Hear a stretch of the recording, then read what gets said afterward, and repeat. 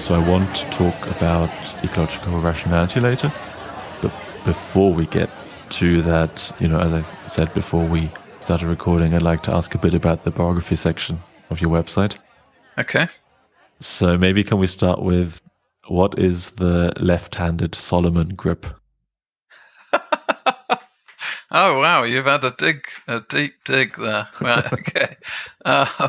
So this is referring to croquet, which is a game I enjoy playing. I know there's loads of clubs dotted around the world that most people just don't even know about. So I've been playing since I was a teenager, and it gets very competitive, and different people have different styles of play. And different people hold the mallet in totally different ways. It's not kind of like cricket or golf where they're very, very standard set of grips most of the time. So some people kind of hold the mallet with knuckles pointing forwards, and some people hold it with their knuckles pointing backwards. And I have one hand at the top. How do you do that? Well, so they bend down more, and their hands are lower down if their palms are facing sorry, forward. yeah, you're bending. Okay, So sort of pushing the mallet forwards. I see. And some of us, I'm one of the ones where I have one hand one way up and the other way up. So I've got my knuckles on the top pointing forwards. I think this is how most people in the world, just as a kid, will naturally hold a mallet, is, one hand facing forwards, and then lower down you're holding it so that you can put some force in with the bottom hand. Anyway, the Solomon grip is this grip that a famous player became extremely good with, where both his knuckles are pointed forward. So it's very unusual at the time. So since then, 50 odd years ago, or more than that now, it's been referred to as the Solomon grip. Okay. Yeah, no, that was from on your website, there's a link to a article you wrote about how to beat better players. Like right, yeah. Okay. And I think there was one that's specifically from a section where you wrote about something like, if you want to improve, you have to change up your technique, even if you want to go back to the actual one. You kind of try a different style out, and then that can help you. Yeah, it's funny how if you try something a bit different, and when you go back to doing your basic thing, it suddenly seems easier. You've almost freed yourself up. I wonder how much it applies to other sports. I mean, there have been famous cases, with basketball players trying to try out baseball or something, then they return to basketball and they're relaxed because they're doing what they know they can do suddenly.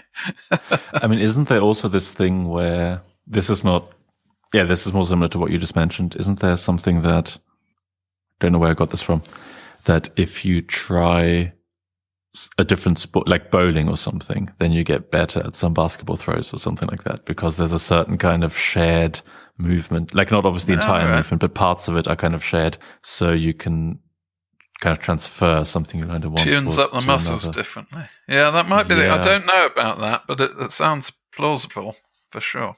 Yeah. Yeah, or I like how lots of athletes do ballet or something, because it helps them get body awareness and that kind of stuff, even if you're a swimmer or football player or whatever. Yeah, okay. Yeah, maybe it tunes up your core muscles better or something like that. Yeah. No, but the reason, obviously, I'm not that interested in the left-handed Solomon grip per se. Sure. But I was just curious how you got into croquet, because I have to admit, I think the only game of croquet I've ever seen was from Alice in Wonderland, with the flamingos as what's it called, mallet, you said, right? Yeah, sure. But I think they use them more like golf clubs from the movement. Yeah. But how do you get into? I mean, I grew up largely in Germany, where I don't think this thing exists at all. There's not much in Germany. Yeah. No, there is a little bit. There are a few clubs dotted around in Germany. I lived in Germany for 18 months, but back in England, when I was a kid, I used to think that we played croquet back on our back lawn. Each summer we'd knock in some hoops and tap some balls around, and I thought, well, this is fun. I didn't think much more of it.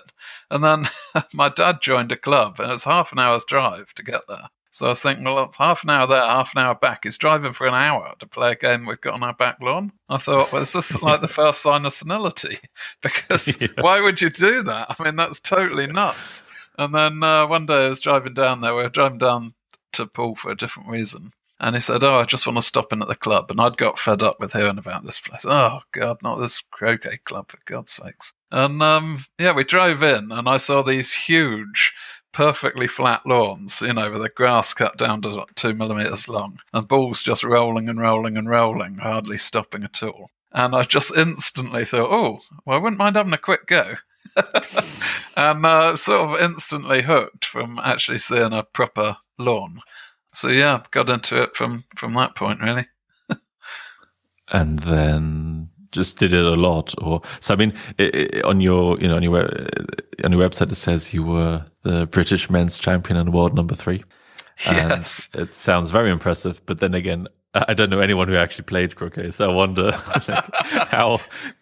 I don't know. This is number 3 out of 4 players. Not exactly. I mean, you obviously must have been still better than the people at your club and that kind of stuff. But sure. I mean, when you take it up when you're young, I think most of the top players took it up when they were young. And it takes quite a while to get decent. You've got to be playing it for kind of 10 years before you get sort of properly good and national kind of level. But yeah, I mean, I used to just go down to start with just once a week for the first couple of years, just like club evenings. And I was the youngest by far, early teens. And all these old 5 people. generations or. Yeah, I mean, a lot of them are over 50. But I mean, I kind of enjoyed it because it's quite a sociable game. And I sort of figured, I can chat with some of these people, get some insights on life. How much do you aim for studying? How much do you aim for enjoyment of work? How much do you just work to do other things, holidays, whatever? And so, when I wasn't playing, I would be sort of gently quizzing all these nice old people about their lives, and finding out what they regret in life and that sort of thing. It's all good for me, I think. So it's almost like golf, where the sport is more a vehicle to networking. Well, it was at that time, yeah. And then gradually, of course, you build up friends in the game. It's like anything, isn't it? You do it for a while and you start to build some good friendships. And these days I do it as much as anything for the social side, just for the enjoyment, yeah. Do you still do it then? Or? Oh, yeah. Still play, yeah. Just not competitively or still? I do still try and play competitively. I seem to have lost my edge a little bit of late. It's partly with moving around, I mean, the trouble with academia is they make you work quite hard. So I haven't had that much time whilst going through the ranks from PhD and so on. Yeah. So that's kind of stopped, or when did you kind of stop doing it? It seems like you did it more intensely until a certain point and then less, or? Well, I got really good kind of nearly 20 years ago now. Back in 2003, 2004, I was probably at my best. And then it's been sort of a bit of a downhill since then. Okay. But I can still, I can still occasionally take games off really good players. But it's just the odds, isn't it? Yeah. Yeah. Yeah, but I mean, yeah. You obviously have to be, a complete novice. The odds are still not very good, right? Oh, no. You'd struggle. If you're a novice, you wouldn't beat me, basically. I mean, you'd first have to explain to me what the rules are. That would be step one. What's even the objective of this? I guess you have to hit it through the hoops or whatever. Yeah, it's very like snooker, So in snooker, when you put a ball, then you get another shot. And then croquet, when you go through a hoop, you get another shot. And then you go through a circuit a bit, or? Yeah, rather than 6 pockets, you've got 6 hoops. And you've actually got the same 8 colours of balls, but you only play with 4 balls at a time. So it's 2. One person has 2 balls, the other person has 2 balls. And yeah, there's a set course of hoops that you've got to get your own balls through. And when you hit another ball, you get 2 extra strokes. And one of those is called the croquet stroke. To hit the other ones. Yeah, that's right. So you build breaks. It's very like snooker in that respect. You think ahead, not just about the next hoop, but how you're going to set yourself up for afterwards. Yeah, quite tactical. Yeah, it's like lots of sports, right? In that even if you play tennis or something, you don't just hit a shot to win the point. You hit a shot to get the opponent to be somewhere or whatever, right? Absolutely, yeah. Always building for the future. Yeah. Yeah. Do you play much? Tennis or croquet? Well, tennis, presumably, given that you didn't know the rules of croquet. No, I mean, I used to play. I actually never played that much. The problem is I started when I was, I think, 13 and a half or something. And then I was pretty good pretty quickly, but, I'd be playing against people who'd been played for 6-7 years after the time. So it was still competitive. So that's, how I was, talented in that way, but I still usually lost because I'd just been playing it for half a year or a year. Yep. So I stopped like a year and a half or 2 years later because I just lost most of the games against people who had like 5 times as much training as me. Yeah, a bit depressing. Yeah, it's also I don't know whether this is the same with croquet, but with tennis, it's also expensive because you have the courts and you have to book them. And in our case, the tennis courts my parents had to drive me there. So, I could train like twice a week. That was just pretty much the upper limit in terms of like what times I could put in. Yeah, one of my nephews played quite a lot of tennis, and it did seem a bit expensive. Croquet is a lot cheaper because you basically just pay to be a member of a club, and then you can borrow a mallet, or ultimately only need one mallet. It's not like golf where you need a whole set of different clubs. Okay. So yeah, it's not bad. Yeah, no, with tennis, and then you need all the equipment around it, the shoes, also the balls. I mean, if you there's a reason why in tennis they change the balls every 6 points.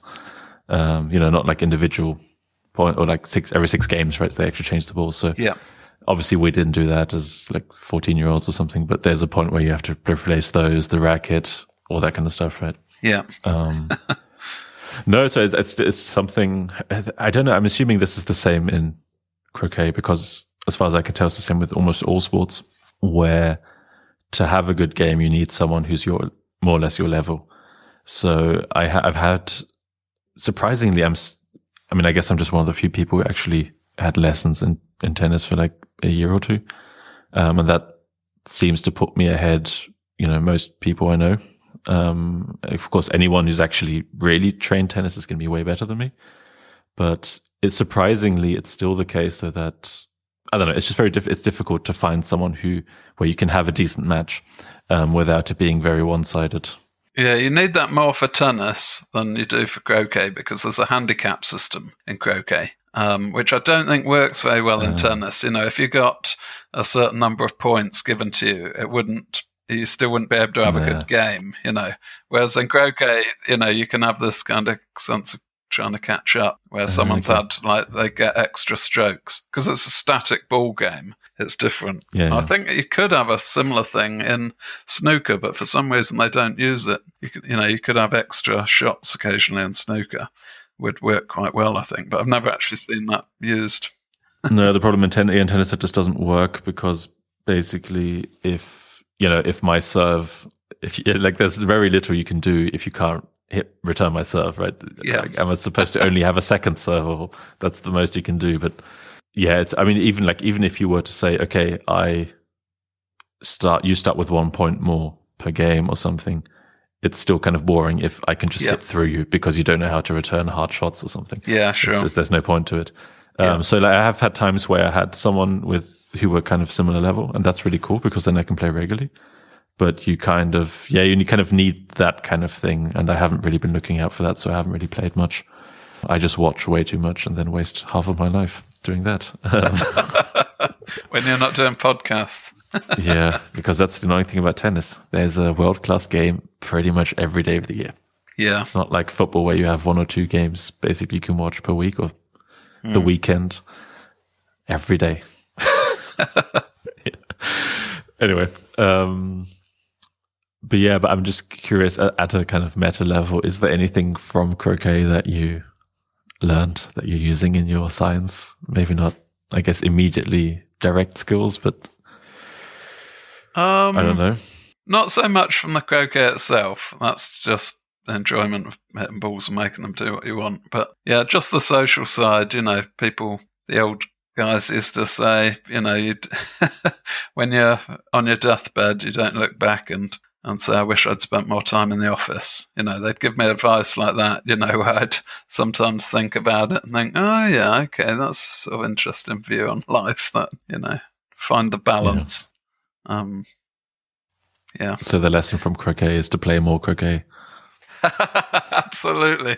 I think that probably goes for most games and sports, right? Yeah. Yeah. But a more kind of general question is also, I mean, on your website, it mentions lots and lots of stuff you've done. I mean, learning German, doing various kind of dances, snooker, table tennis, Go, Wing Chun, circus skills, scuba diving, whatever.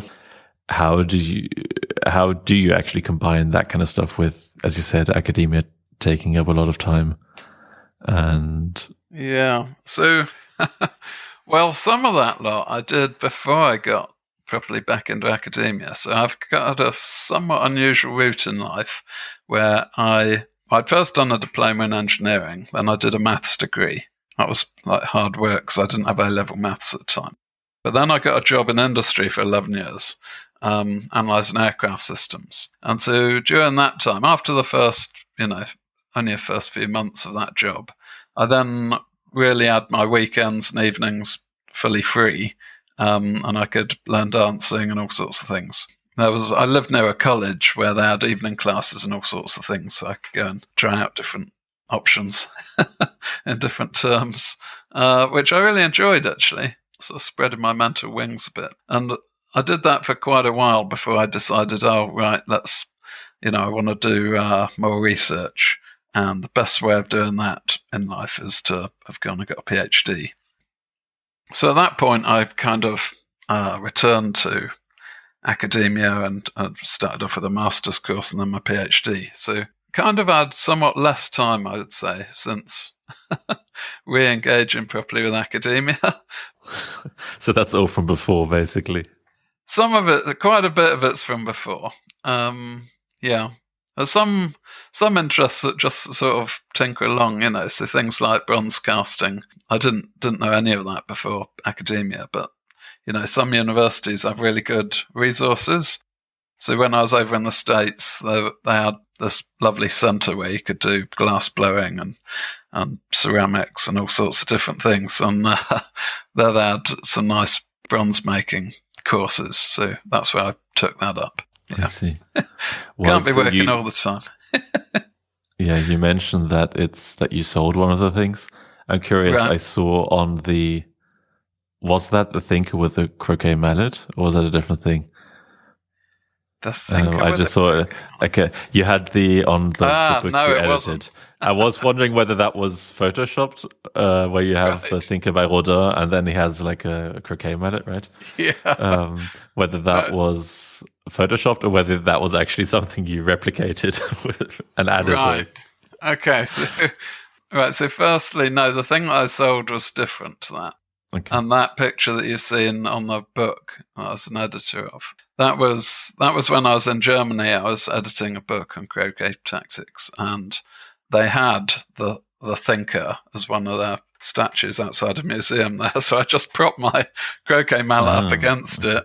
Okay. With my partner, and we took a picture of it, and then just kind of etched out the background of it. So it worked quite well. Okay. What was the sculpture of that you did then end up? Oh, well, funnily enough, that was also croquet related. It's got a theme, it would seem. Yeah, that was of so it was a bronze hand holding a croquet ball against another ball, and I made the balls look like the world. So the sea was the pattern of the croquet ball. It's got a sort of texture to it, and then the land masses rose out of that, but they were like croquet ball size. And then I sold it to another croquet player.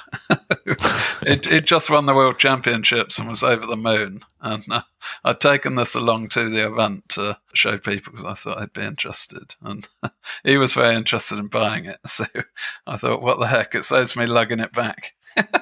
Yeah. Well, and now you can say you're don't know what the term is, but a successful artist, right? A professional artist who's selling his work. I suppose so. Well, yeah.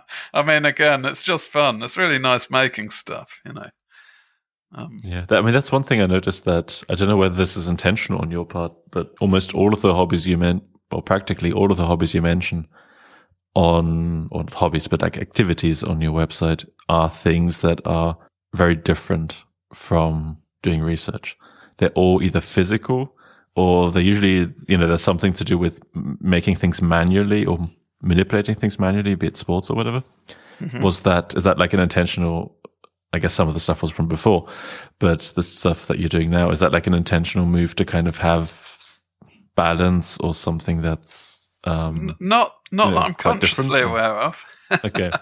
I mean, I enjoy thinking, and work's got plenty of thinking involved in it, but croquet's got lots of thinking in it as well, and dancing, partner dancing is still having to think ahead and think about the music and what moves are going to fit and what your partner's capable of and what you feel like at the time. So I think most things, even if you're making something out of bronze, you start off with wax. You've got to think how you're going to shape the thing, and then it's quite interesting once you've made something, how are you going to convert that into bronze? You've got to think how you put these sprues and things on it for when you turn it upside down to pour out the wax and pour in the bronze when it's a different way up and so on. So I think most things in life, when you start trying to do them well, involve quite a bit of thinking.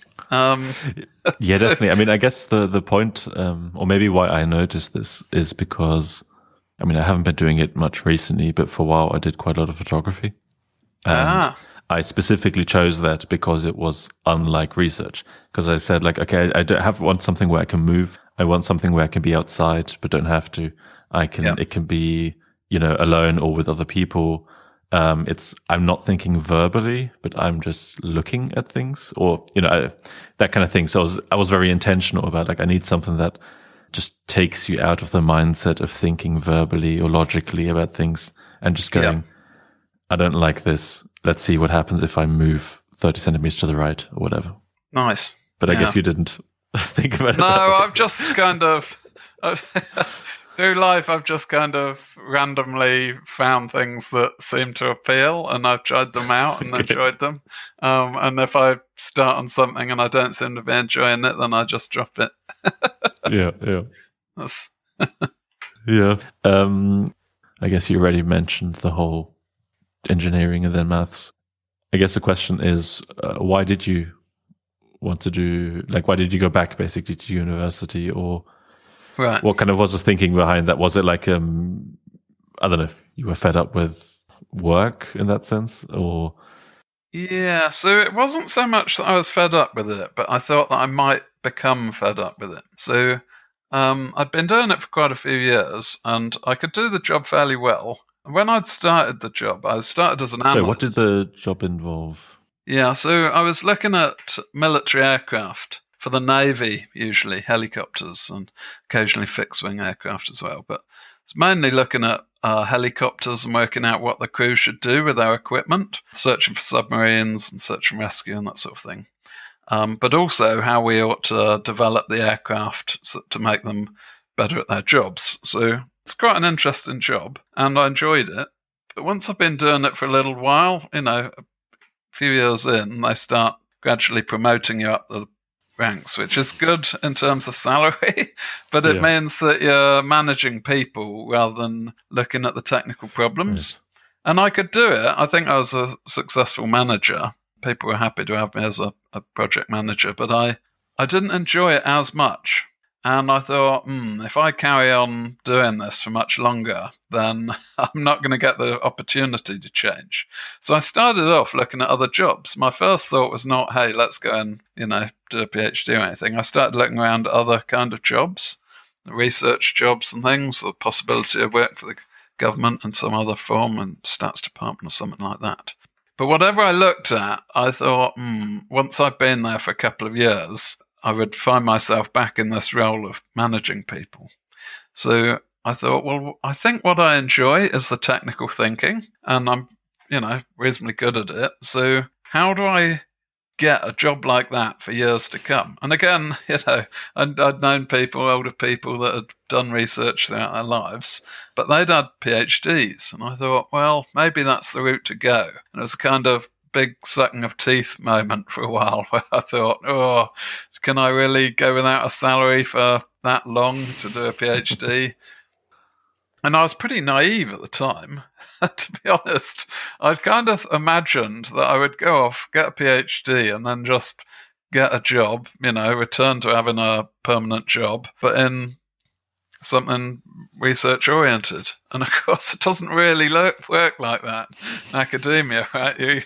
By the time you finish your PhD, then you need to get a postdoc or maybe another postdoc, try and find your own funding, all sorts of different routes. But it's very insecure for a while before you finally get yourself a solid permanent position or tenured position. So yeah, so I'd kind of naively, I thought, well, let's start off with a master's course just to check that I'm happy to spend several years studying.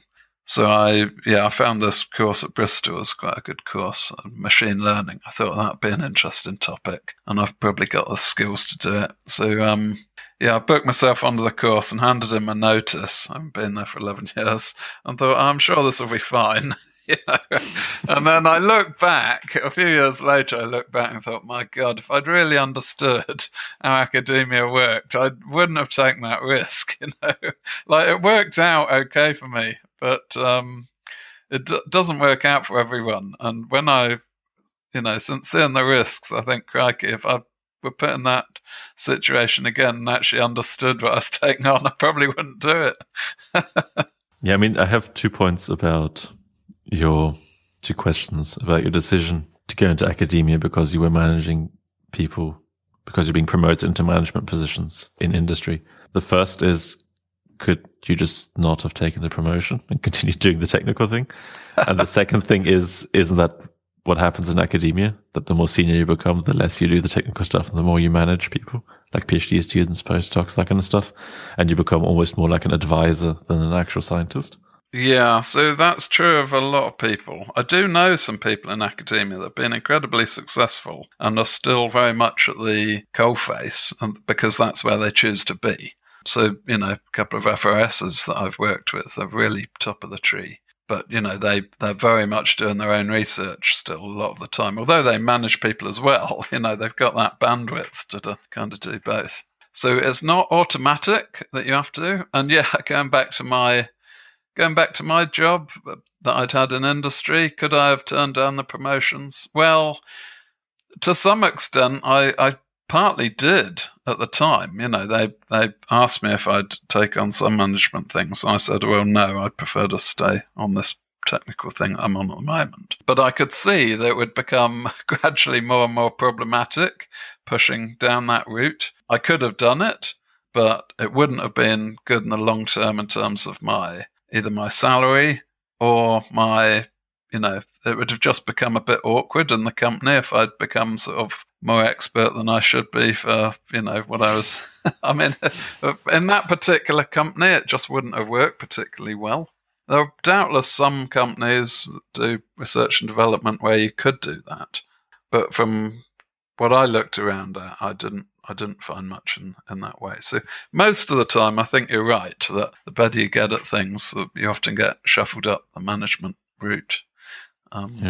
And it's one of these mysterious things, right, across the world. I mean, it happens in the army, it happens basically in any kind of discipline. If you're good at doing your job, you get moved on, you do another job. And if you're bad at doing your job, then you get stuck with doing that job because you don't get promoted. And it's kind of madness, really, how we set up society, that if you're good at something, then you go off and do something else. And if you're bad at something, then you get stuck doing it. Yeah, I mean, that is what's it called? The something effect or whatever, that everyone's promoted to their level of incompetence.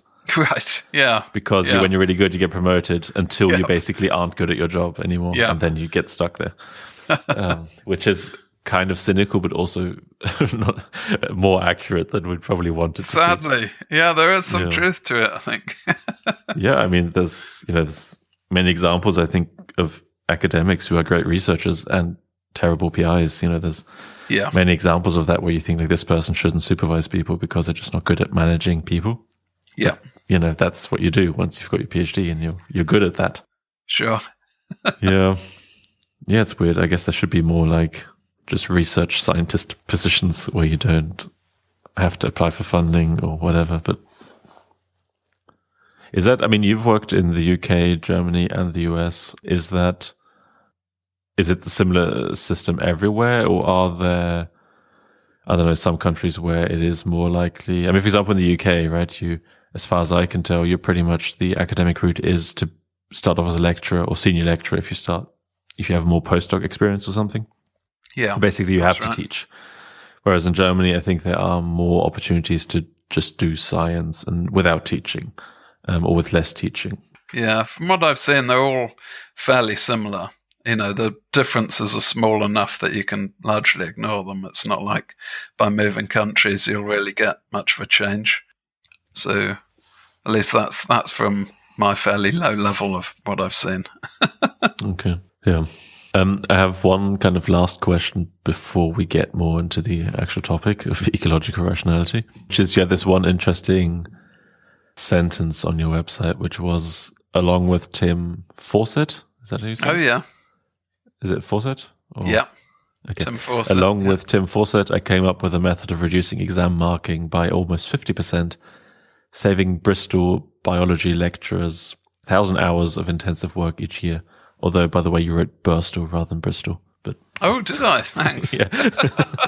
I just copied that sentence into my note thing, and it immediately gave me a red underlines of Burstall. Anyway, sorry. The question, I didn't want to point that error at the typo out. The point was more to, what did you do to? Well, yeah. So I mean, it's incredibly simple actually. Is you just kind of. They've got all these historical records, of what exams people have taken, and you can work out what their overall grade will be, basically. If you know all their marks, then you can stick them all effectively into a massive spreadsheet and go, okay, here are all these different students, here are all their marks they've got through the different years of their degree. And, we know how they combine. We know what the different weightings are. And hey, presto, this one's got a 66 on average. This one's got a whatever. And so you can then group them up and say, well, this is what the different students would get. And then you can say, having got all that data, you can then play tunes with it and say, well, what if we only have half the amount of data from each year? What would happen if we just reduced the amount of marking? You only mark one of every two scripts kind of thing. What would happen? Or what would happen if you took out a third? You do all sorts of tunes with it. And so Tim and I built this spreadsheet, got all the data from the department, stuck it all in there, and went, it's really kind of a blunt tool to look at what seems like a refined question: how much can we reduce things? Because people were maxed out. And it literally started with, well, what happens if we chop it in half? And my first thought was, well, it's going to be too extreme, but let's at least see what the effect is there. And it had an amazingly small effect on the marks because there were so many different marks feeding into the system. You get the sort of central limit theorem applying of, how much benefit you get from extra marks. And after a while, you don't really get much benefit. The students that are working hard and getting good marks tend to get good marks further down the line as well. And as long as you're taking some marks still from year 2 and some from year 3 or whatever, then what we found was that hardly anyone changed their overall degree classification if you chop them in half. So yeah, when we took this back up to the management and said, here you go, here's some quantitative analyses for you, they went, oh my God, right, okay, let's act on this. They ended up changing it in a different way, but they knew from that analysis that they could really cut back a lot on the amount of marking that was being done. And they rolled it out to other departments as well. So I don't know in the end how much it got reduced across the whole university, but it was certainly a lot just in the one department. So it's probably something that could be looked at all across, across the UK and potentially the world. I don't know. Be interesting to try it out where I currently am. Yeah. So just to understand this correctly, you basically said the idea is that there's just redundant information about how good of a student someone is, basically, because you have all these different marks. Okay. But doesn't that, at least in theory, kind of miss the point of marking X something, in the sense that marking is also supposed to tell you what to improve? So that the marking isn't necessarily there to in some sense, it's primarily there to kind of categorize people into groups of how good they are. But I mean, it seems to me like I'm imagining right now, if I just didn't get certain things, then wouldn't know what to improve, or I just wouldn't prepare for it because I knew I had one exam less. Yeah, sure. So you can't structure the exams where you just take things out, because, of course, it's the motivation for them to learn and then the feedback that they get for that learning. So some things like the projects or particular coursework would definitely still remain. But when it comes to things like exam marking, you can have a system where the student even does the same amount of work, and if you just mark one of the questions rather than two. So if you were going to be marking 6 questions, then you could just mark 3 of them instead, and the overall outcome across the board would still come out well. It's because of what you raised there that they didn't just do this blunt approach and go, right, okay, let's chop everything in half. They came up with something more subtle. But knowing that there were so many redundant marks in the system meant that they could go, okay, it doesn't matter if we don't have to be highly fine-tuned on exactly how well they've done on every course here in order to know their overall degree result. There can be a bit more coarseness within, with a confusing term to say coarseness within a course. But yeah, I know, with an A. Yeah, but so then you just told the students you'll be writing, 6 answers and 3 of them randomly will be marked, or? Well, that was our kind of initial suggestion, but as I say, they ended up doing something a bit more convoluted, where they changed the structure and the length of exams as well. They realised they could reduce the length of exams, and that way the students write less and there's less to mark, but they still need to have revised as much and so on. Yeah. A more general question, do you think there's much of a point to this whole grading exams and that kind of stuff? I always felt like, I'm, I think, very critical of this stuff in general, and in part because I'm not good at exams, because I'm very bad at like doing something if I know it's not going to be useful in this sense. Yeah. Like I'm not writing an essay that's actually worth being read. So always, I don't know, could just get rid of the whole thing. Well, maybe that's a bit too radical for university, but. Well, the thing is, if you get rid of it, what do you replace it with? I mean, I'm not much in favour of loads of exams and stuff, but I can see that it gets some students very motivated. So it works better for some than others, I think. It depends a little bit on your philosophy of what you're aiming for in life. But the thing that where I totally agree with you, I think, is for younger children. You get parents just getting very stressed about their 9-year-old, coming up to some test or, 11 plus or whatever it is. And I just think, oh my God, like I was dreadful at things back at that age. I had a school report where it said Peter will never be a mathematician, and I just totally believed it. I didn't even rebel against it because I was just so bad at that stage, Like, what were you bad at? I was just terrible at maths. I mean, I just couldn't do it. When I was 10, I was just awful at maths. And then... well, like you didn't understand how letters can be stand in for numbers, so what was the problem?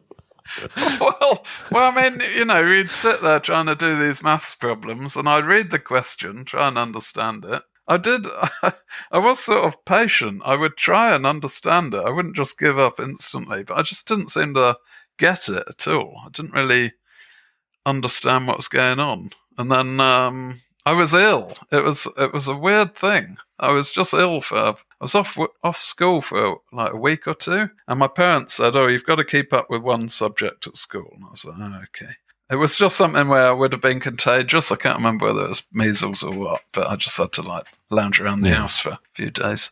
And they said, "Oh, you've got to keep up with maths." And I was like, "Oh God, maths! I don't understand what I'm doing." We had this book, and like the book explains stuff, but I would read the book and just not understand it. So I thought, this is totally pointless.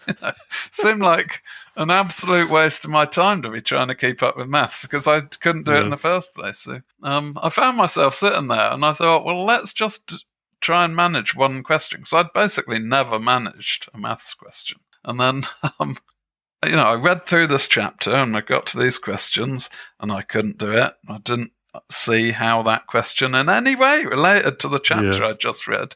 And I thought, well, it must relate to it in some way. And I read through the chapter again, and I thought, well, I still can't understand that. I put it to one side, I came back to it later. I thought, well, let's have one more go. And I sort of flicked backwards and forwards as I was trying to read this chapter. I kept going to the question, trying to keep it in mind, thinking, well, which part does this relate to? It's really like nuts. And then there was this amazing sort of moment where I thought, oh, hold on. Oh, that bit is a little bit like that, only a little bit different. And that bit's a little bit like that. And then suddenly it was like this crystal suddenly forming in my head, I suddenly started thinking, oh yeah, that makes sense. I know what the answer is to this, like 1A, And I was like delighted because my whole aim was to manage 1A by the end of the day. And I suddenly it was so obvious I could do it. And I thought, well, let's have a quick look at tomorrow's, let's try and do 1B tomorrow, And I looked at 1B, but of course I'd never known before that point that 1B is going to be exactly the same as 1A, just with different numbers. so I looked at 1B and thought, oh my God, I've done all of tomorrow's work in 2 seconds. Let's look at 1C. Oh yeah, I've done that as well. Half a minute I've done a whole week's work in my own mind, And then I looked at question 2 and thought, oh, it's a bit different, I'm not sure. And then 10 seconds later, I thought, no, hold on, it's just the same, a slightly different angle. So you zip through 2A to 2D or E or whatever it was. And suddenly I was like hooked.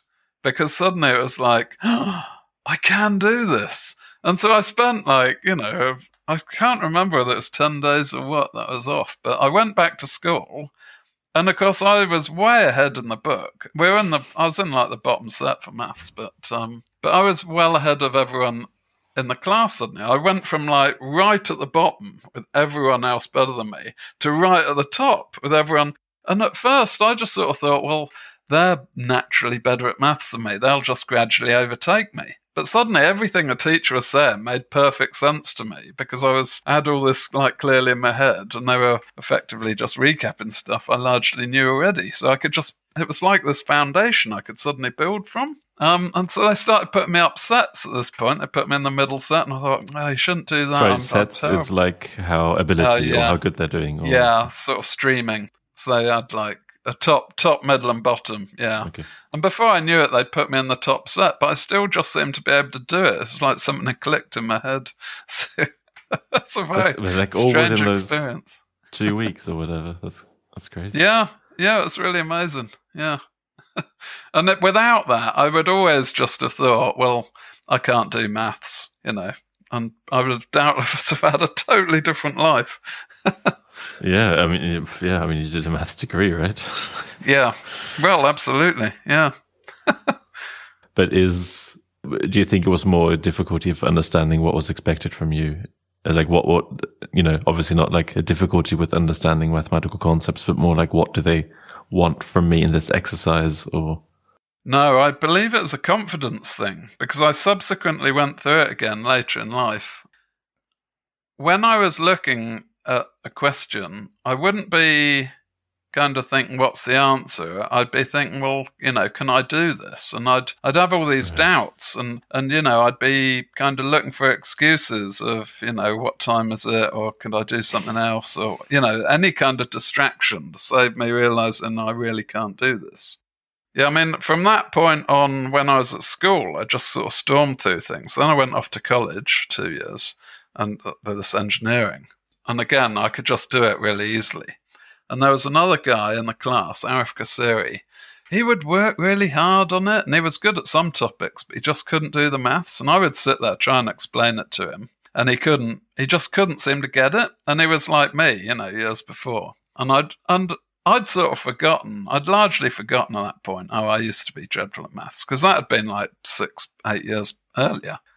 And so I'd sort of built this belief that I could do maths and that I was a natural at maths at that point, which is kind of crazy given my background. But then I decided to do this maths degree, and everyone else had A-level maths. In Britain, they've got this A-level system. And I didn't have that background. So I was behind everyone again. When I turned up to uni, I was getting dreadful scores, failing everything. And I was working really hard. And day after day, week after week. I'd take deliberate breaks and things. I would try and do everything in the right way, but it just wasn't working. It wasn't going into my head right. And then when I'd been there about 6 weeks, 8 weeks, I was 8 weeks in because I was coming up to the end of the term. I was sitting there trying to do a problem, couldn't do it at all. And then I suddenly thought, hold on, this is just like one of those engineering problems I had, where I'd have solved it in an instant. I thought, hold on, it's like that problem from, a year or two back. And I suddenly realised I can do this. And I, did the problem. And then I sort of sat back in my chair and I thought, I've been looking at this for like 20 minutes before realising, it's similar to something that I could do before. And I knew that if I'd been given that same problem a year earlier, I would have just immediately done it. It would have been done within a minute. And since then, I'd spent all these hours studying maths, and yet I couldn't then do it. And I thought, well, what's going on? Because this is crazy. It's like I'm going backwards and I'm working so hard. And I thought I'm like Arif now. I'm like working really hard, but I just can't seem to connect the dots.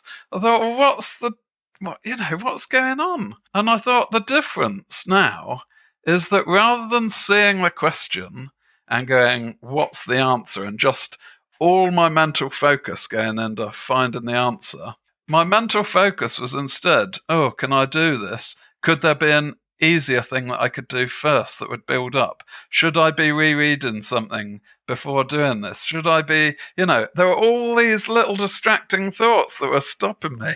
So, yeah, it was quite a big wake-up call for me. And at that point, I thought, okay, I've got to change what I do. And for the next 4 weeks of the last couple of weeks of term and then some of the holidays, I split my time evenly when I was supposedly working. Half of it I would spend trying to do maths, and half of it I would have looked like an absolute nutter to anyone that could see me. I sat there literally saying out loud things like, I can do maths, I'm good at maths, I remember being good at maths, I can still do maths, I'm getting better and better at maths. Each time I do a maths problem, I'm getting better.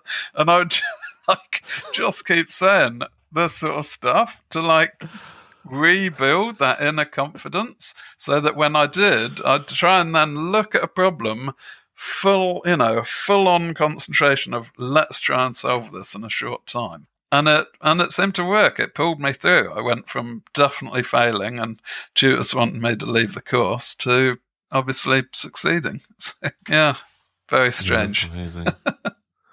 Yeah, I mean, and I kind of know what you mean. I mean, I never in school, I just didn't care. I was good enough to get a B without thinking about it, and that was my school life basically. And then I studied psychology, so there's no maths in there.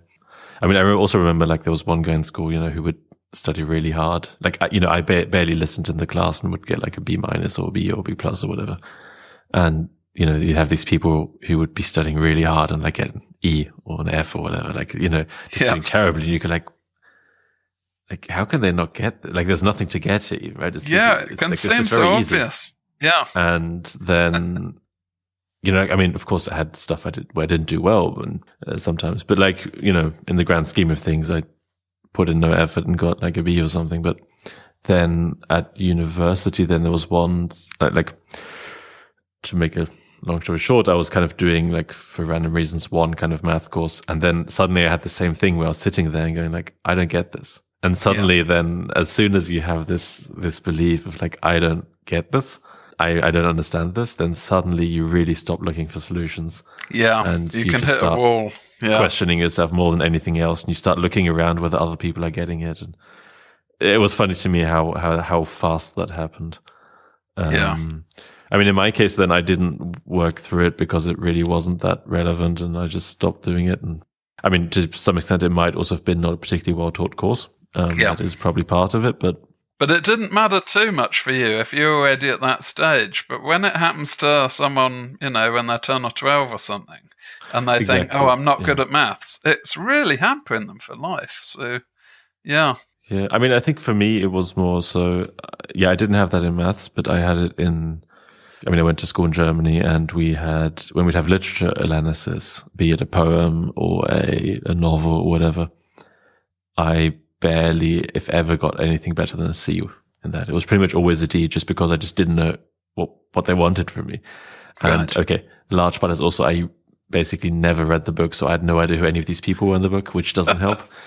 But you're given like an excerpt and you don't know who any of the people are. That doesn't help. But nonetheless, even if on the odd occasion where I either knew parts of the book or where we were giving a completely new excerpt or something, I spent most of my time going, what do they want from me?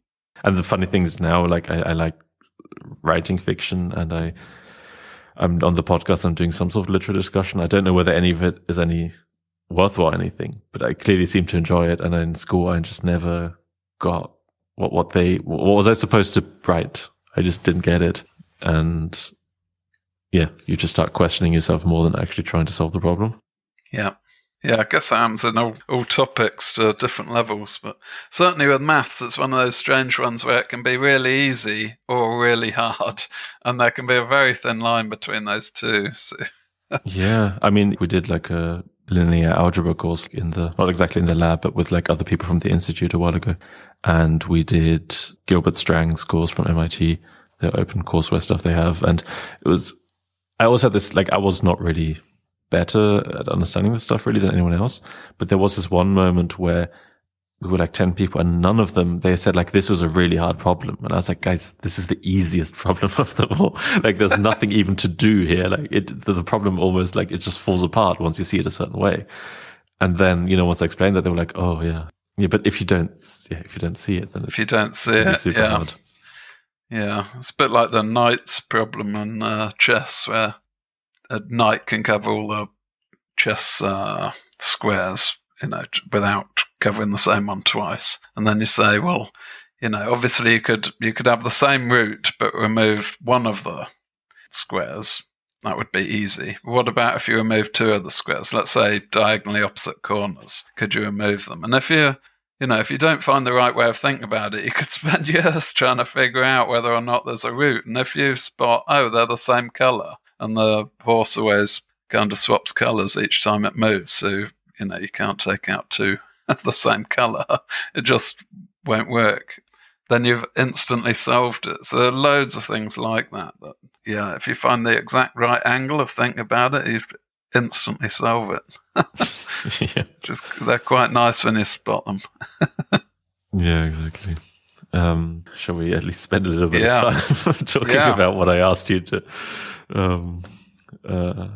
I was like, when I saw your, the Biography Party website, I thought we might be spending a fair bit of time there.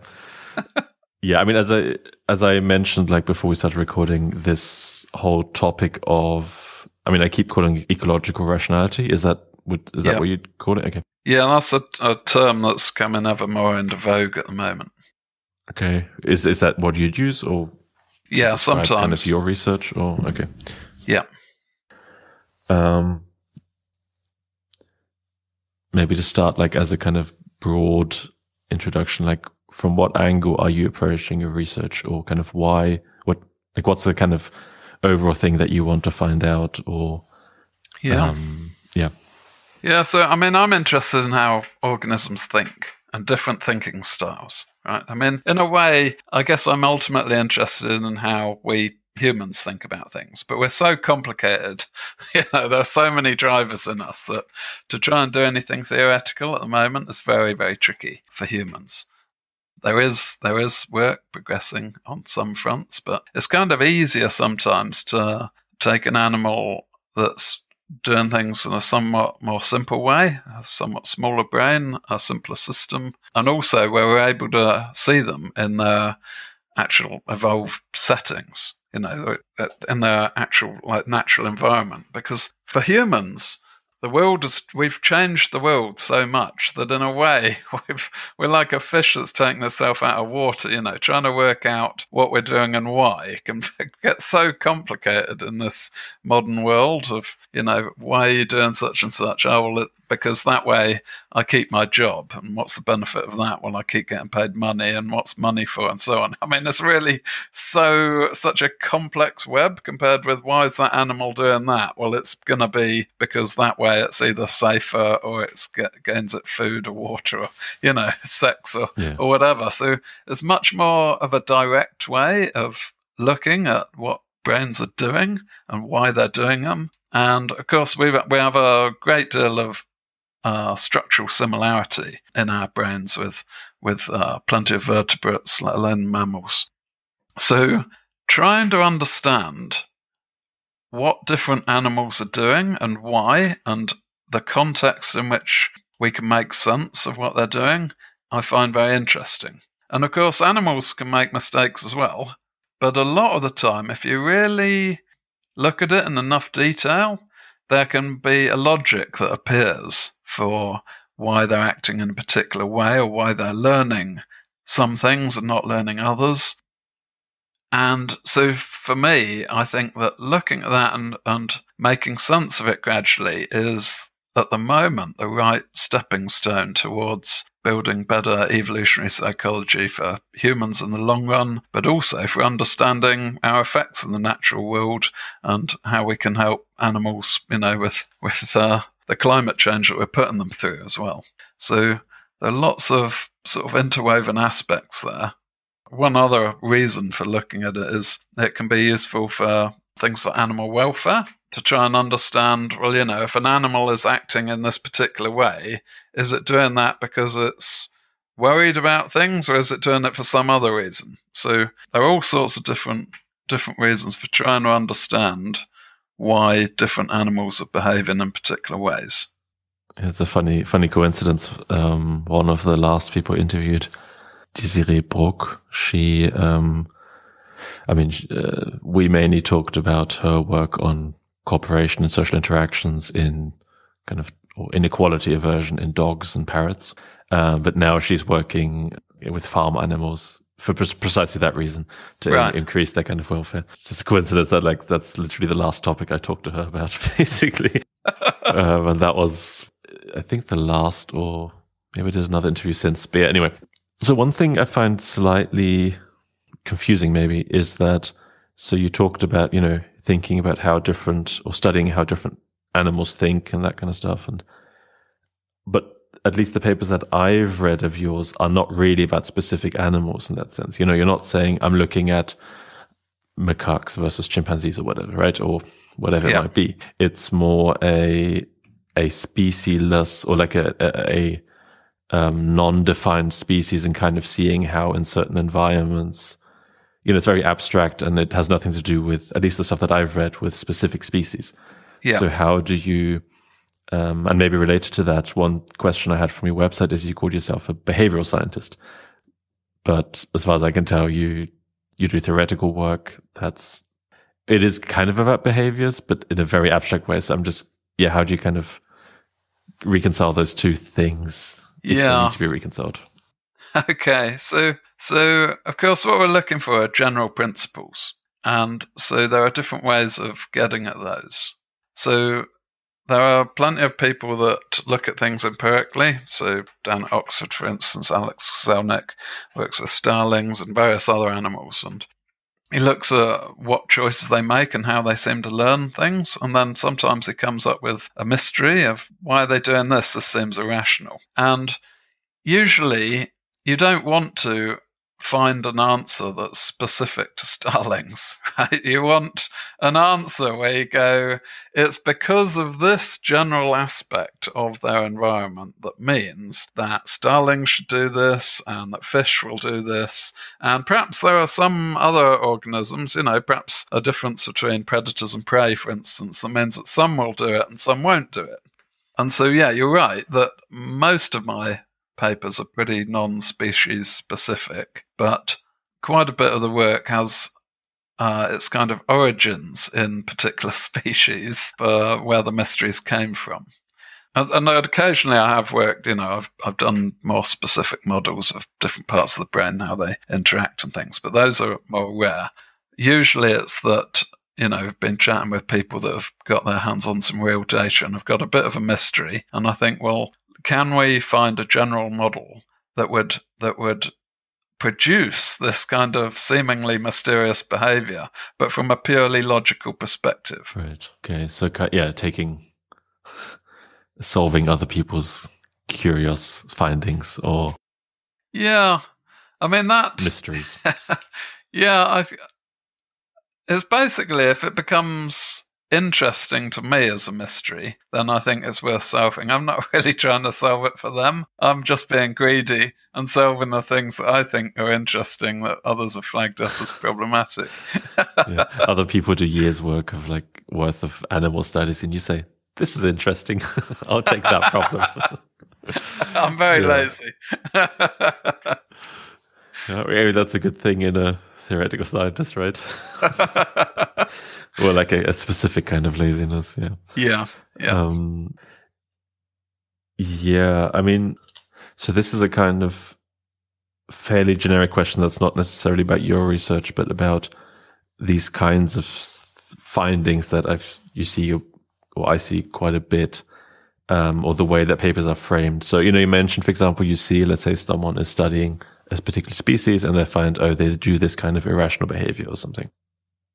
It seems to me, and I mean, for example, you've done this sometimes when you say, for example, you have this paper, optimal behavior can violate the principle of regularity.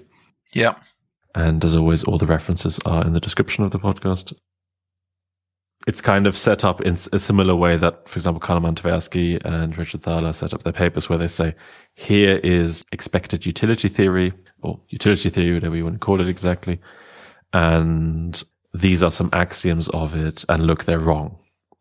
And to some extent, I feel like when I read their papers first a few years ago, it seemed like, okay, this is really cool. But then after reading that a few times, I felt like, okay, is it a bit of a straw man argument to say like, oh, look, these people built this up thing and it's wrong.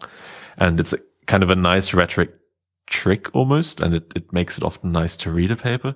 But I do feel like, when I read papers that come out now, I feel like, we know, we don't need to constantly say that, this one model has false assumptions, whatever you want to call it. And this is not necessarily a critique or criticism of your paper or that approach in the paper, but I'm curious, is that kind of why is that still in there? Like, why do we still need to say that? Yeah, so that's a really good point that you raised there. Quite a deep, important point, I think. So there are different ways of attacking things and different ways of viewing something as a straw man.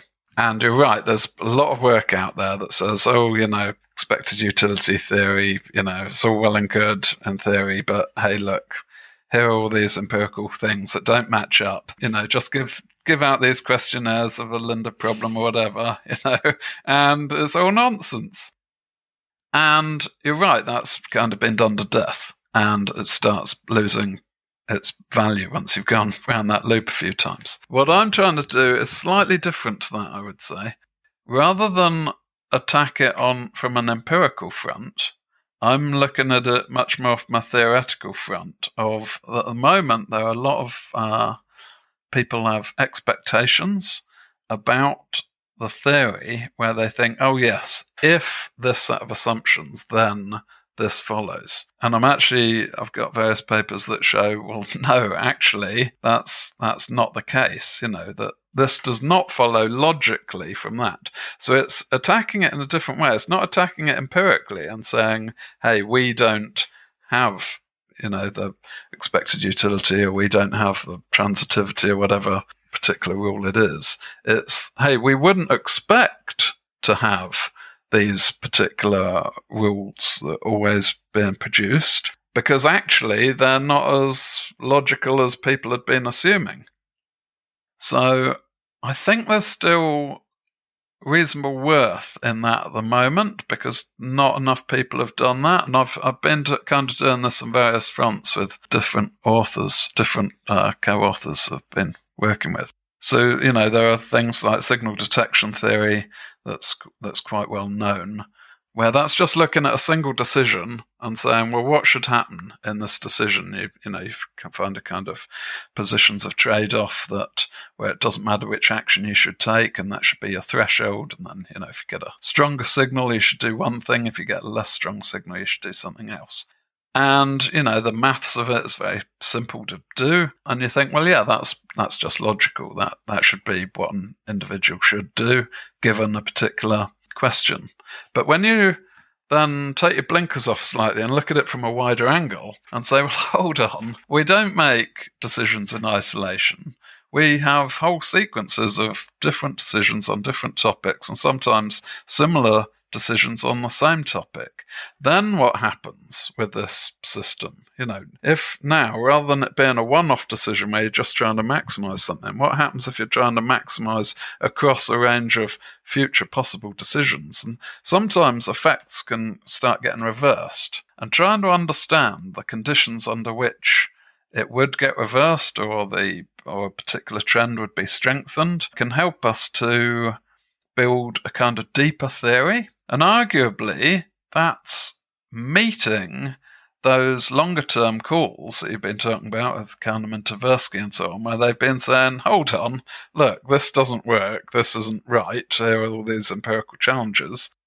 Effectively, what they're saying is that the theory is too shallow, or the theory is in some way wrong. So what I'm trying to do is build deeper foundational theories that show when particular things would make logical sense.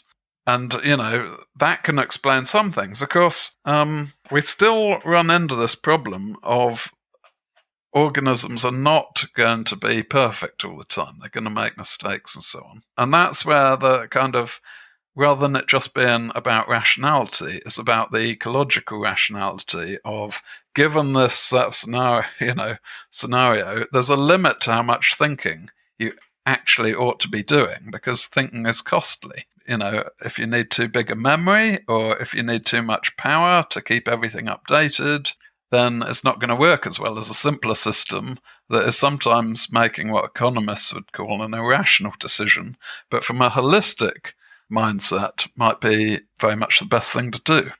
Yeah, you mean like, say, for example, let's say you have like a time limit, right? You have like 1 second to respond to something. Then it makes no sense to calculate you can't. If you can't. Yeah. Biologically limited, then it's much easier, or you're more likely to be correct in a real situation when you just use a heuristic or something like that. Yeah, exactly. Heuristics suddenly make a lot of sense. How much should we be able to remember everything that's happened? It's incredible how much we are able to remember, but we've got quite big heads and quite big brains compared with most animals. How much should we ponder and think things through before making any particular decision? It just makes logical sense that there would be limits. And trying to understand what those limits are and how they change for different organisms is I find it quite an interesting thing to look at. I mean, so in a way, it seems to me like kind of what you're doing is also saying that, well, number one, what the optimal behavior is very context dependent. So in one context, this might be optimal behavior, and another this, and you kind of try and figure out then why, I don't know, maybe animals are more naturally in this context, but you ask them to do something in this context, therefore they just misapply something or whatever. But doesn't that then potentially lead to a kind of the same theory, but with a few if statements added in it? Sometimes it's simple like that, and then it's kind of boring. Or it just becomes a very long list. That's also kind of what I'm trying to get at, where it becomes like very much like if you're in this context, that, if in this context, that. And I guess maybe that's just a sign of a theory not being developed far enough if you have to specify it so much to each context. But it's just a general thing I'm wondering about, like to what extent, some of the stuff I'm doing is interested in a kind of loss or gain context or something. And some putting in these if statements never seems particularly satisfying. Yeah. Yeah. So it comes down to whether you're just putting in those if statements because, hey, that seems to solve it, or if you're putting them in for good reasons, that it would make sense that you would need this if statement here. And there, at first, that might sound like subtle distinctions, but actually I think it's quite a crucial aspect of whether there's worth to doing it. Right? If you're just kind of looking at your data set and going, well, it works if I put an if statement in here for whether if it's a loss or an expected gain kind of thing, then well, great. Okay, we've got some better descriptive theory. Which can be a good start, but yeah, it might be a useful start, but it doesn't explain why something is happening from a functional perspective. So you probably know Tinbergen's 4 whys. I actually don't. For some, I've heard it a lot, but I never actually read up on it. Yeah, which is something. And you cite him on the papers, and I again circled the citation saying read this. Yeah. So can you say what they are? Yeah. So here you go. This is right back in the 60s. Nico Tinbergen was a brilliant ethologist, looked at behavior of animals. And he realized that different people were talking at cross purposes a lot of the time. Different people had slightly different interests and were studying animals from different perspectives. And he realized, well, some people are trying to answer why an animal is doing something from a sort of physics perspective, if you like, causation perspective or mechanism.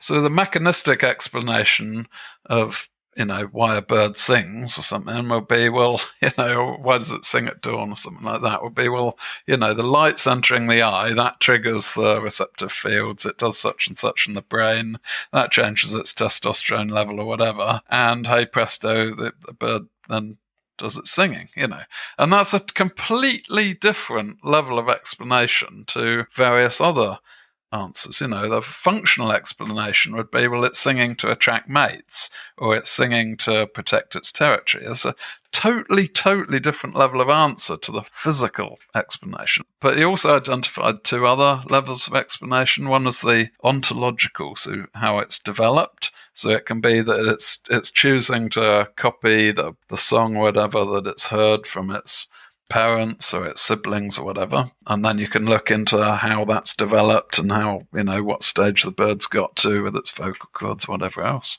And another level of explanation is in terms of the genetics and how there can be phylogenetic constraints on things, or, at what point birds started to sing in different ways and so on. And these 4 different perspectives on why an individual is doing something. Although it started off in biology, it has a lot of sense in psychology as well for why human individuals are doing particular things. A lot of the time people are talking across purposes to one another. And we need to keep kind of reflecting back on Tinbergen and going, hold on, are we actually looking at this? Are we trying to answer the same question here? Because if we're not, we're just wasting our time. So, yeah, I think it's a useful way of trying to reconcile what it is we're answering and keep lined up on the questions. Is there one of those that you're most interested in, or is it? Yeah, so I'm usually most interested in the functional explanation of what are the payoffs, the benefits minus the costs kind of thing. Why does this behavior come about? But sometimes there aren't answers there. Sometimes an individual is doing something illogical, and that's because, its genes are inhibiting it from doing whatever. Why don't we have wheels? Well, because, because we're constrained. I mean, it would be quite handy if we kind of popped out of the womb these days with our smooth roads and pavements and everything with some wheels. Just roll down the hill. Exactly. Yeah. But, there are these limits that we have, and mentally we have these limits as well. But if we start off trying to explain it functionally and then hit a brick wall and go, no, we can't make sense of it this way, then it starts to make sense. Well, let's look at it from one of these other perspectives. Firstly, what is actually happening? What's the mechanism that is at work? Why would this mechanism make sense? And look at it from the phylogenetic perspective and so on, which, of course, is very tricky with brains, right? Is it a bit hierarchy in that sense? No. Function mechanism, it's okay, that can't explain it either. Let's go one step back almost, or no, there's not you start from here and you then look at this. All 4 are kind of valid, although they're kind of talking on different levels. It's not like one level is higher than another. At least that's my perspective on it. They're all sort of equally valid and equally niche as well.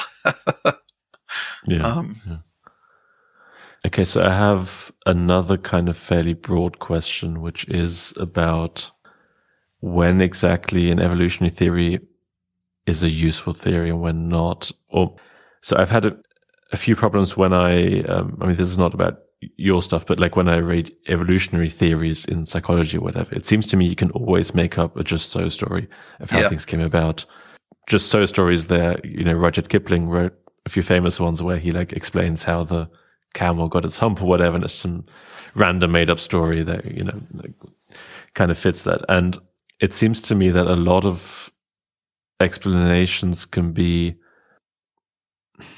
I often don't find them particularly satisfying. I mean, in one, I think this is in your optimistic and realistic perspectives on cognitive biases. I think you mentioned, for example, well, from like this local perspective, this thing doesn't make sense, but from a more holistic perspective of animal in a larger context, it does make sense. And I always feel slightly like, yeah, you can kind of always say something like that, right? It feels to me it's rarely the case that you can't think of some sort of reason of why something might not be the case. So my kind of general question here is more like, when is something a good or useful evolutionary theory, and when is it more of a just so story? Yeah, well, that's another good question. And I think that the answer is when it starts to have predictive power. Because any theory is, what's the worth of a theory? If you have a descriptive explanation of something, then, that's all well and good for explaining what's happened in the past. And, if you have exactly the same set of conditions, then it might be good for describing things in the future. But then the question becomes, well, what if the future scenario is slightly different? How much has it got to change before this theory is no good? And if all you've got is a description of your data, then you don't really have any foundations to build useful predictions. All you can do is say, well, maybe it'll be similar to how it was, without any understanding. And the aim, of course, is to understand the system well enough that when you start getting some new data, or look, this is what the scenario is going to be, now we can make useful predictions. And that allows us to do planning on all levels, whether it's climate change or pensions or, whatever problems it is that we're facing at the time. So some of my recent work has been kind of proof of concept. And that has often not been good for predictive purposes. It's more been about saying, hold on, we've got this existing theory. There's a hole in this theory. Here's a proof of concept of that fact, that this doesn't work under these circumstances. And you can kind of use that sometimes to make predictions under certain conditions. You can say, well, look, if we use this slightly more advanced theory, then we can make different predictions to what we would previously have made under circumstances. But more of the time, it's been about identifying, no, hold on, we need to modify this theory. Here are some of the clues to what we need to incorporate. Under a whole range of circumstances, we need to be looking at multiple decisions, for instance, rather than one-off decisions, in order to understand this range of different problems that we're getting. And, identifying different ways of linking up the different decisions across time. So some of it is about identifying future ways of getting better predictive models. But the proof of concept in itself is often not particularly worthwhile in terms of predictions. All it's really doing is predicting, well, the existing theory is wrong, but it's sort of a useful jumping off point. But ultimately, if you've got a theory that isn't good at making predictions that other theories, if it's just making the same predictions as other theories, then that's no good. If it's making different predictions and it's producing better predictions, then you want to understand why that is, and there can be real worth there. Without that feedback, go on. Terms like better and that kind of stuff are always, once you start to define them, it gets tricky. But for example, let's say we have something where you have a particular decision-making context and let's say a fairly specific context. And then you say, well, or the they find like a supposedly irrational behavior, but then you say, okay, look, if you look over a broad range of behaviors, then this kind of strategy would make more sense. But that also seems like a kind of dissatisfying answer to me, because I'm not testing the person or the animal in all contexts. I'm just asking about this one context. Like, why does it have to generalize to many things? If, let's say you have a human, let's say, right, where you'd say, well, we should be able to specifically adapt our behavior depending on the context we're in. I mean, how, for example, there's almost a trade-off, right, in terms of like how well a theory predicts specific behavior and how well it predicts overall behavior. Yeah, there's no specific question here at the end of my statement. But, do you see what I mean? Like, it's. I think to some extent I see what you're kind of asking. Yeah, and I'm just trying to think how best to answer that. I mean, ultimately, it comes down to sometimes, you've given the example of a person has done something and you don't understand it. You'd like to understand, why are they doing this in this circumstance? And if the specific model says, oh no, ideally you'd be doing X and instead you're doing Y, and it must be because of these background things, that doesn't seem like a satisfying explanation. It only becomes a satisfying explanation if it explains things at a wider scale, not just for that one individual, but across a whole bunch of individuals or across a range of species or whatever, where suddenly the predictive power of that theory does start to pay dividends in terms of, where you're going to put your money, on which theory makes the right prediction. And if that wider theory is doing a better job, then there's worth in it. I think the possibly deeper issue that you're identifying, which is problematic, is that sometimes you just get a kind of throwaway lines of, well, yeah, it's not the specific thing, it's probably this more general problem, of not having enough memory or something. And there isn't really an actual theory for what would happen under what circumstances. And then, these kind of throwaway lines are just kind of annoying because they're supposed explanations for things, and they are, as you say, just those stories. And yeah, that's irritating. So I think there are different ways of viewing it. Sometimes when that's written down, it's just like rubbish filler, a vague explanation, vague sort of pseudo explanation that doesn't actually do the job. And in other circumstances, you can get a very similar sentence in a paper, but where actually there's been some deeper thought behind it, where they're actually saying, look, hold on, we think there is a deeper theory. We don't yet know exactly what it is, but we think it's going to be along these lines. We think there's this limit in memory, for instance, due to these other ecological forces. And it gives you a sort of pointer into, well, hold on, we perhaps, in order to understand this, we do need to look at the mass of the extra neurons or whatever that would be required in order to be having this extra information. Then we can start to look at it as some kind of trade-off. Now, there has been some great work done on that kind of thing, things like flies' eyes. It's a really nice work at Cambridge has looked at the neuronal properties of signaling from a fly's eyes to its brain. And you can look at, well, hold on, there are these different types of pathways with different kind of costs in terms of weights and transmission of information and so on. And, sometimes they're wired up with things that don't give them the optimal information if you just looked at it in terms of information terms, but in terms of the actual cost to the fly of what it's having to carry around, hey, it makes sense. And so sometimes having these kind of vague pointers is just annoying, and sometimes it's actually useful for building better theory. But ultimately, it's only worthwhile if, when you've built that better theory, it's got better predictive power. because at that point you've thrown yourself out of it being a just so story and back into actual science of here's the theory, now we can test it. Just having a theory that you can't test isn't science, of course. So yeah, I mean, maybe, so let's assume the best case scenario where, or maybe not the best case, we're disregarding the worst case scenario of someone just saying, just as a kind of, like a pointless kind of half a sentence somewhere to satisfy someone in the review process or whatever. Yeah. But let's assume like a better case scenario. I'm just wondering, I mean, I know that theories, or one mark of a good theory is that it generalizes, beyond just one context. Yeah. Because, well, it's not really a theory if it's just one specific context.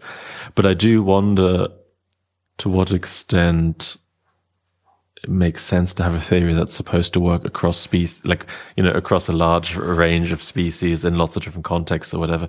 I do wonder at some point whether it's just, maybe if you lack a mechanistic understanding of why that is the case, whether it even makes sense to try and, I don't know. Yeah, kind of well, I mean, point, yeah. Yeah, but you could ask, what's the point of Darwin's theory of evolution? I mean, that's trying to cover all these different species, right? But I think most of us would agree there's a real worth to it. But if you rewound the clock, 150 years, and someone said, well, why are you trying to study across all species? That's just madness. Your snails are totally different to humans, and I mean, you're just wasting your time. And in a way, it would seem like they had a valid point, right? But I think there is worth in some theories trying to go across species, because when you do that, you sometimes start to identify different strata where you might.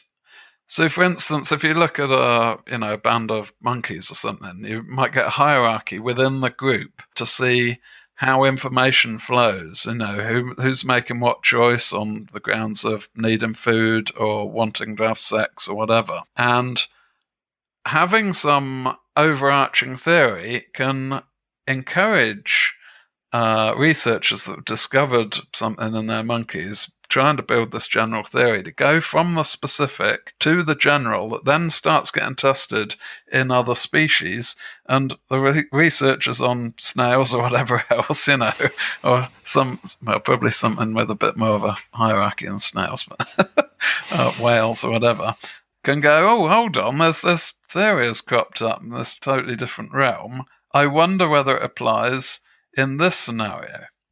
So there's kind of some worth at the intellectual level there, but I think the deeper worth is in things like how different species do need to be before the generalizations aren't good. So if you look at migration patterns of birds, for instance, you can look at a particular species, like white-crowned sparrow or something, and say, okay, as the temperature goes up by a degree or two, and they start changing their flight patterns and whether they're doing a stopover en route to a particular place. Does that have some predictive power for other species? When would we expect there to be worth in that, and when wouldn't we? Understanding that kind of thing is really important if we're going to save some of these species.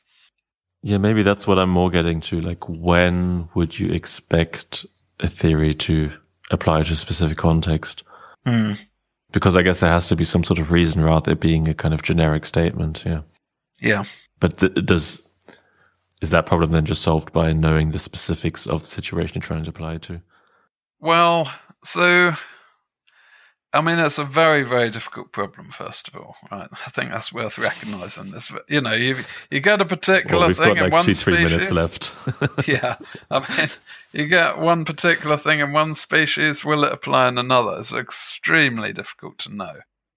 But at least if you've got some functional understanding of why a species might be doing something, of why it's changing its flight pattern or whatever, then you start to have at least some inkling of whether another species is more or less likely to do it. And that's just because we start to get inklings about what the theories are likely to look like, even if we've not got them pinned down well enough yet. So I think it's the right route to go to at least be trying to do this. Yeah. And And the criticism that, hey, the theories aren't good at the moment, although it's true, I don't think it's a general criticism in terms of, well, what are we going to do? I mean, we need to strive for theory in some form in order to make any predictions. So that's why I continue to press in that direction. Okay, cool.